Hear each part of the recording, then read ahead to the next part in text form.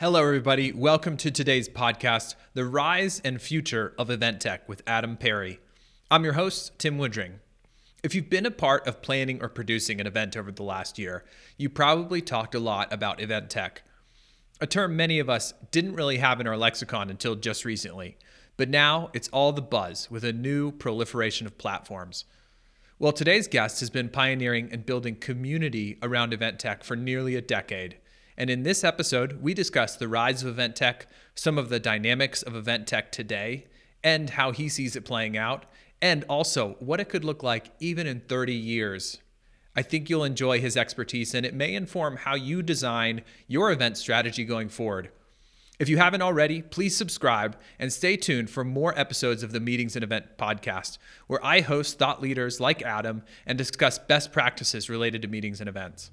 And now, here's the main event.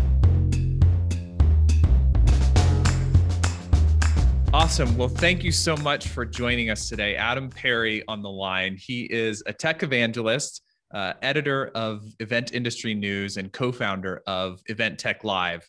I'm so honored to have you as our second guest on the Meetings and Events podcast. So welcome. Thank you for having me, Tim. It's an honor to be the second guest as well. Really looking forward to this conversation, mate. Yeah, me too. Yeah, and Adam and I have connected a couple times, so we've developed some relationship there and just a really natural connection. And it's clear why a lot of people look to you as an expert in this space. And for many event professionals, the average uses of the word event tech has rapidly spiked in the past year as technology is now the venue by which most events occur. So, but you've been using this word event tech for some time. Why don't you tell us a little bit more about yourself and what you do? Okay, yeah, so I'll try and keep this brief. Just over a decade ago, I launched Event Industry News, really with the aim of it being a free resource to the industry, taking a holistic look at how events are organized, managed, planned, how revenue is driven, etc., etc., etc.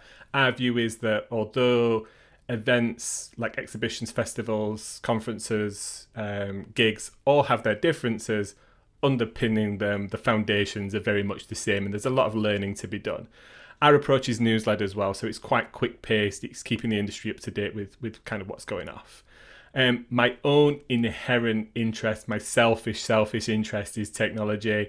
I'm that guy that just goes for the iPhone and goes for the top spec with all the bells and whistles. I love technology. I love seeing how it's, over my young adulthood, how it's just drastically changed. So I really wanted to look at that for the events industry.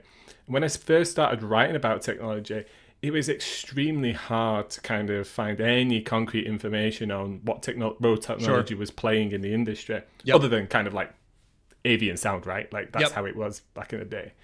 So that led me to write more. We saw an influx of people. That led on us to kind of create an awards program called the Event Technology Awards, which was the foundation of being able to give both the event organizers, brands and promoters, as well as the technology providers, the ability to showcase what they do and win accolades, which then they could use to win business and kind of show the industry.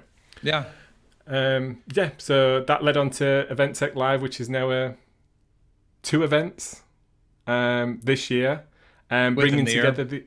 And that started in 2013. When was that? Yeah, that's right. So it was 2013 was the first year officially when we rebranded it, and we really didn't have any expectation on the event other than we knew we wanted to get maybe 300-400 people in a room. And I think at the time we kind of thought maybe we could get 10 of these technology companies that we've been talking to also in that room to engage with them and kind of discuss their technology, maybe have a conversation about how they might be able to help those attendees. The first year actually kind of blew up unexpectedly to about 1,000 buyers in the room. And I think we had like 75 companies also participating in that event. Wow. And then it's just organically grown, Tim. It's grown. We don't heavily like market it out there. We don't like make a big song and dance of it. It's just organically grown through network, through recommendation, through people coming back year in year as well. Yeah. Now in 2019 was our last. I say last. That's really awful. Our last physical event. Yeah. We had to kind of pivot to fully virtual in 2020. Sure. But the last physical event brought together 2,500 event professionals on top of about 500 kind of technology individuals from companies and things like that, across 2 days with 5 stages of content. Some kind of hybrids element to it because we were live streaming some of the content there. But yeah, and then we had to go fully virtual in 2020, and then because we're crazy, we decided to launch another full virtual event this year. So in brief, that's kind of like what we get up to, what I get up to. It's all part and parcel of the same thing. Yeah. And that event's coming up. It's June. That's right. Yeah. So the new event, I kind of explain why. This is not supposed to be a pitch for me, but thank you very much for giving me the airtime. I guess, Event Tech Live here has always been a very European-focused event. It's been a fantastic event for the market here, and there's lots of event technology startups and companies kind of founded outside of Europe and London. Sorry. But we have a huge audience on Event Industry News, and I have lots of connections in the North America and Canada and the US that have always said to me, you should be doing this over here. Our market's massive, associations, brand events, corporates, We are the events industry because of how big the American market is, for example. What you do should be brought over here. So we looked at that a few years ago, and it's been one of those things in the back of our heads that there's definitely an opportunity there to bring our learnings of our event format to the market.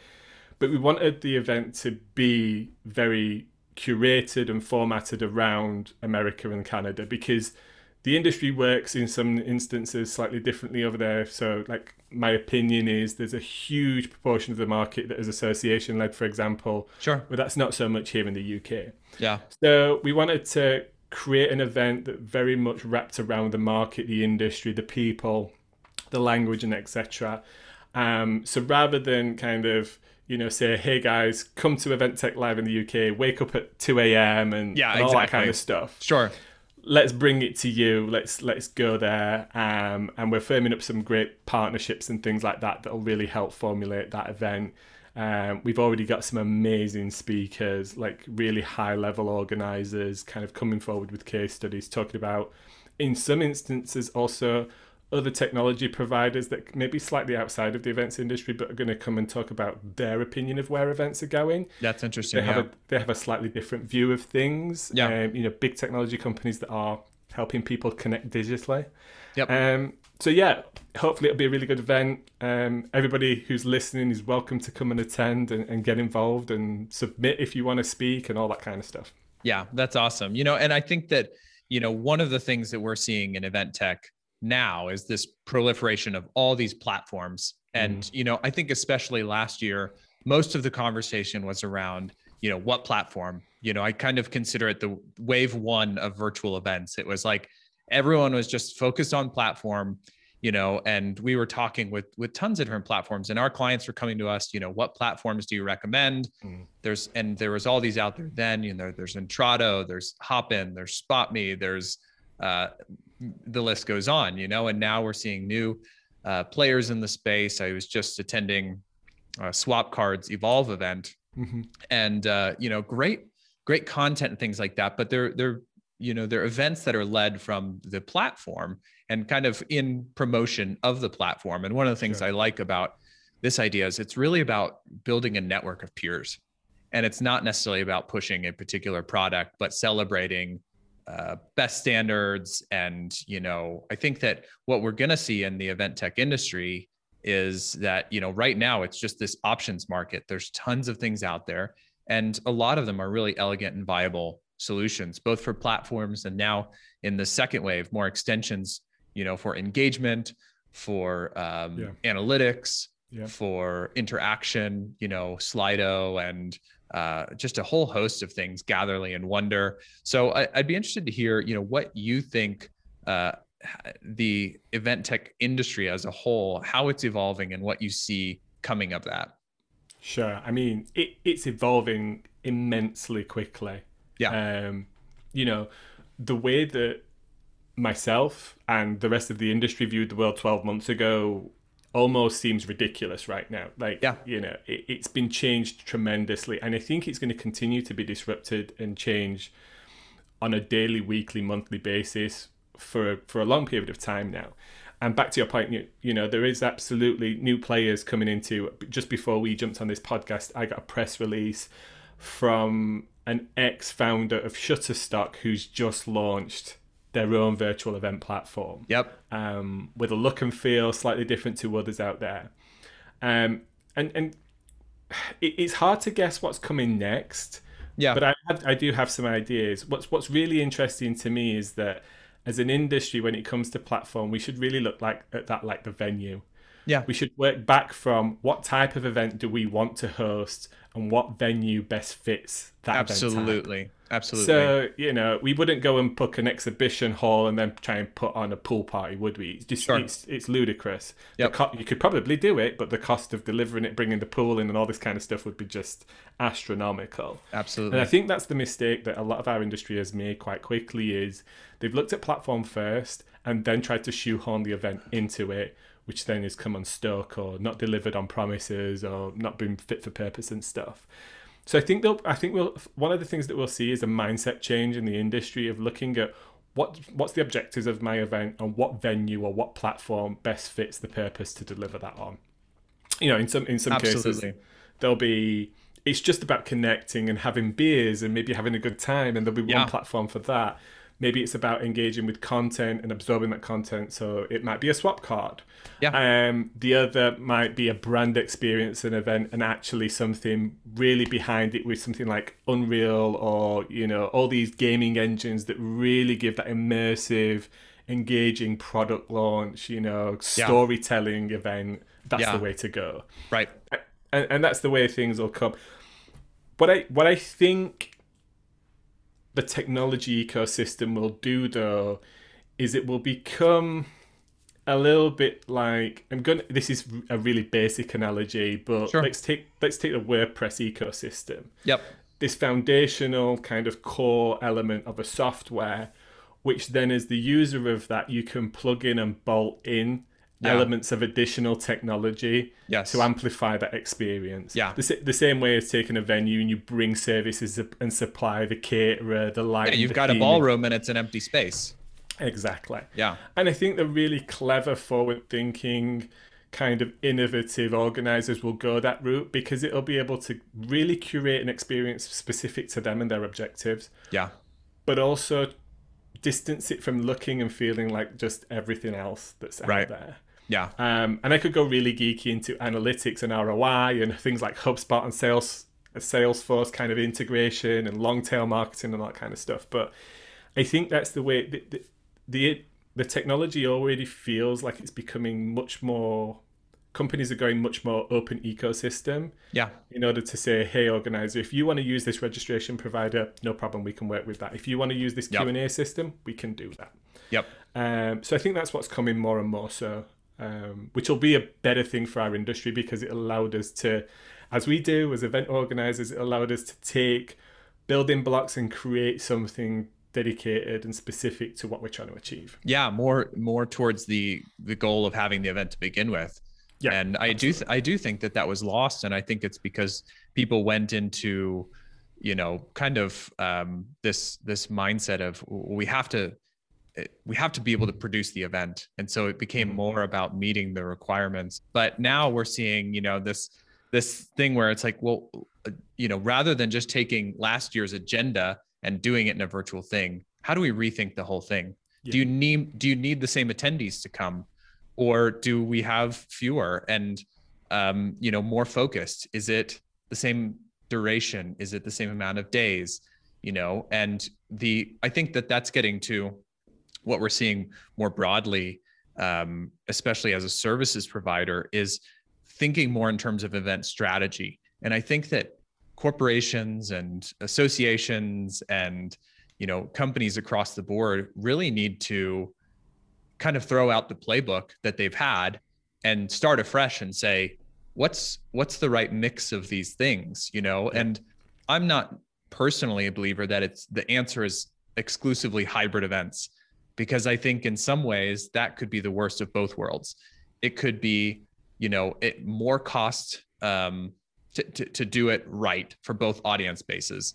And you're going to bifurcate your audience. You're going to have to really accommodate both.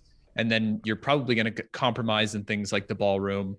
And, you know, who does the keynote speaker address? Does he address the person in the room or the person at home? And it could become potentially the worst of both worlds. I think that if it's done right, it can be amazing. And I think that digital could be this intermediary that connects the dots between an attendee at home or remote and someone who's in the ballroom. But I think also there's a lot of talk and conjecture about that. But I feel like when we actually get into the practice of it, it may not be the kind of panacea that we think it's going to be. No, I don't think so. And I think there'll always be those people that are firmly footed in the physical world. You know, let's take sport, right? Yep. There's nothing better than sitting in a stadium in that stand, experiencing, even though the picture at home might be a little bit better. Sure. Like experiencing the electric atmosphere of that event. That is something that is so hard to portray over digital means, whether that be online or through a TV set. Yep. But if we look to places like sport, they have that mix of in-person and remote viewing where fans still feel a part of the game. And I think that is the panacea of that approach. But let's be honest, they have huge budgets. They have dedicated teams for that kind of stuff. They approach it as a TV show with footage. It is more like TV. Yeah. Yeah, exactly. It's a captive audience and it's keeping them tuned in. Exactly. So if you can go that route, if you've got that ability, then maybe you can do that. But on a B2B scale, on a conference scale, on an exhibition scale, you do need to tread carefully, because you could quite easily have a very fragmented experience and alienate people because they're not getting the full experience, so they feel like maybe a second-rate attendee versus a key attendee kind of scenario. So absolutely. So mistakes could be made along the way for sure, but hopefully we'll figure it out. Yeah, it's a good point. You know, encapsulating it, sports has been doing hybrid events for some time. Is basically what you're saying, right? Like they've had the in-person and they're broadcasting it as a whole. And so, and I think that is fascinating. And the budget is a big part of that, you know. And even now, you know, if you're in many of those stadiums, you're watching the Jumbotron anyway, but you still want to be there. You want to see it happen. I think that's the magic of these in-person and live experiences. It's everything that wraps around the physical event, right? Like, right. I don't know what your audience is like. Maybe I'm going to be talking to people and they're going to be like, what? But can you ever remember going to the video store with your mum and dad to pick a video out? Absolutely, yeah. And part of the experience was that trip to the Blockbuster to kind of scan the aisle, pick a video out, and you never knew if you went up to the counter whether it was actually going to be in or not, or if all the copies were like. That's it on a really small scale, but let's take sport again. It's the meeting up with your buddies for beers afterwards, or going back to somebody's house for pizza, or, you know, it's everything that goes around that as a physical event that will still mean physical events will be the premier element of any event. Yeah. But you just then have to answer, like, do you want to do any of that online? Right. So yeah.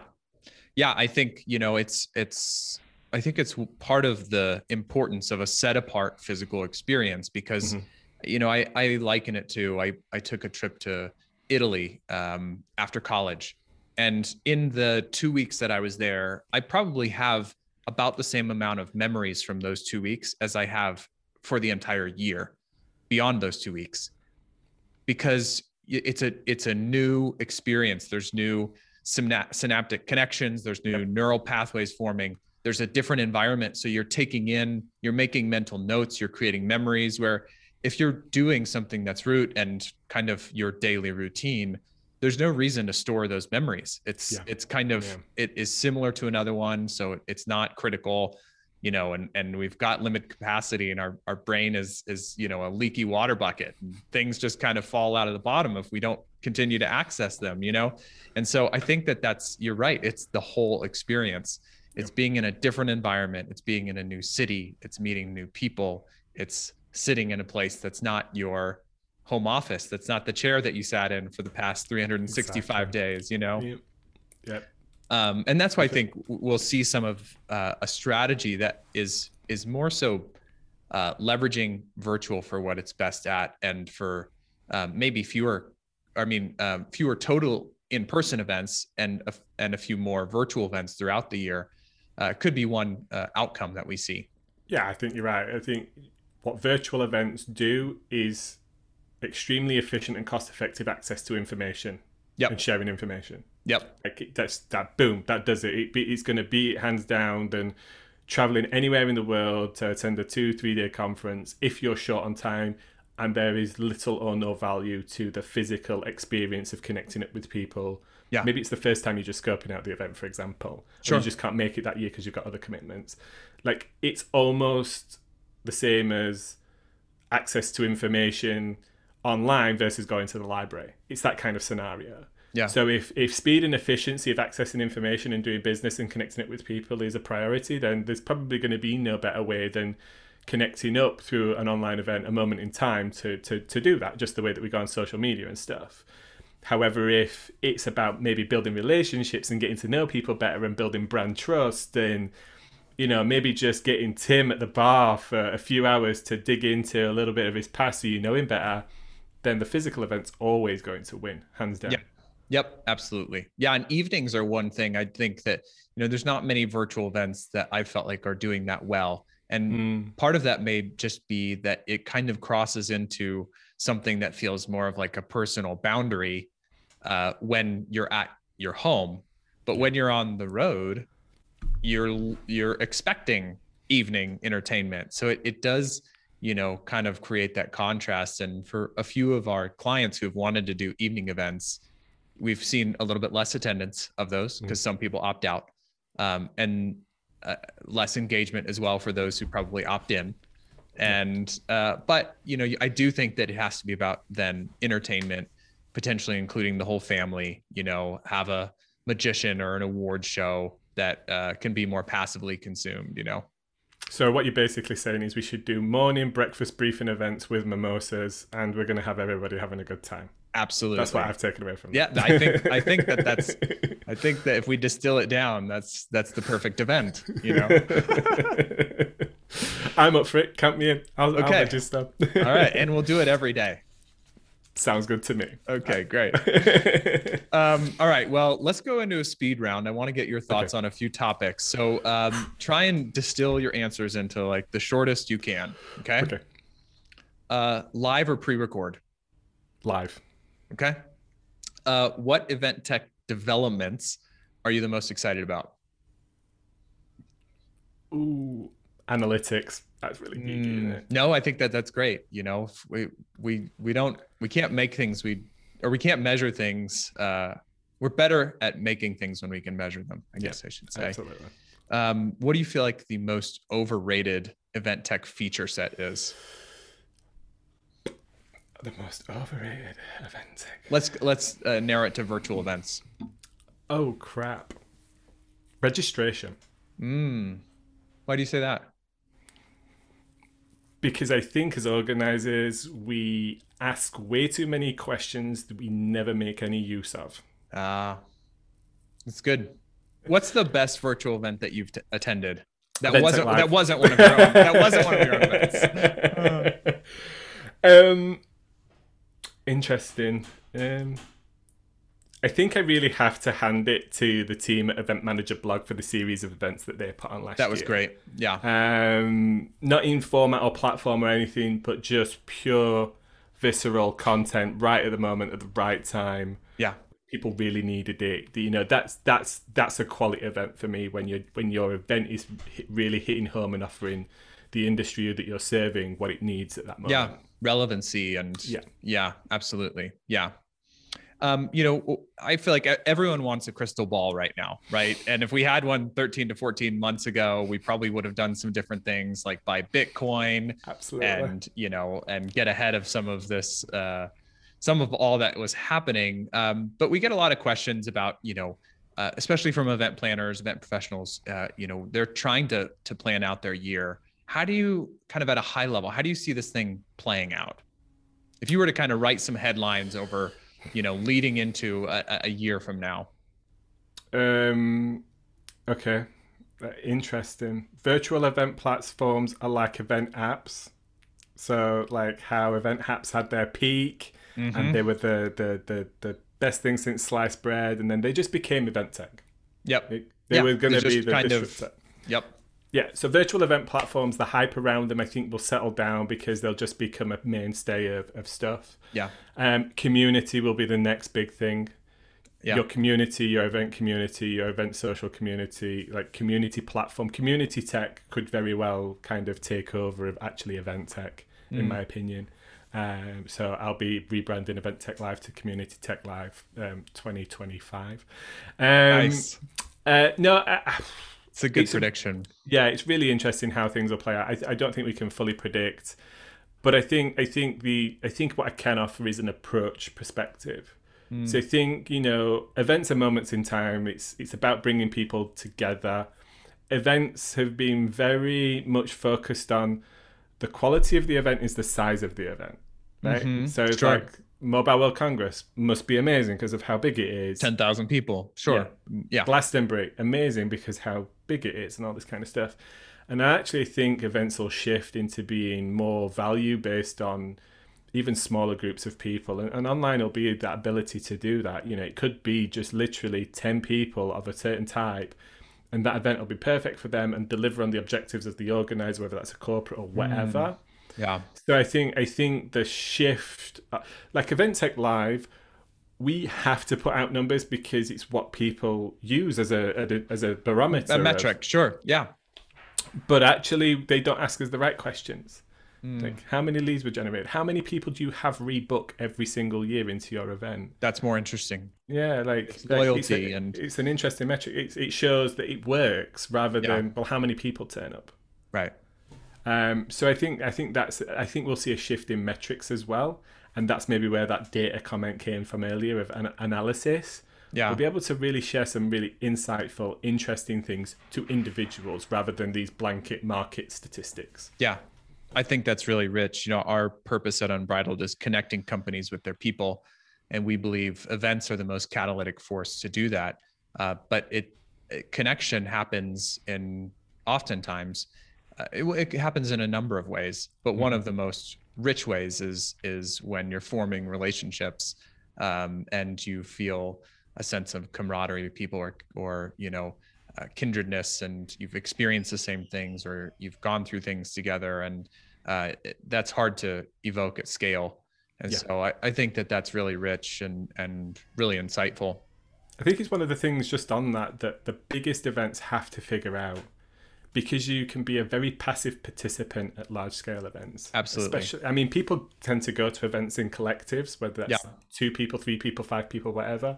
Yeah. So they experience the event themselves. But one of the best events I ever went to was Web Summit, where I literally just booked a ticket and went, didn't know anybody.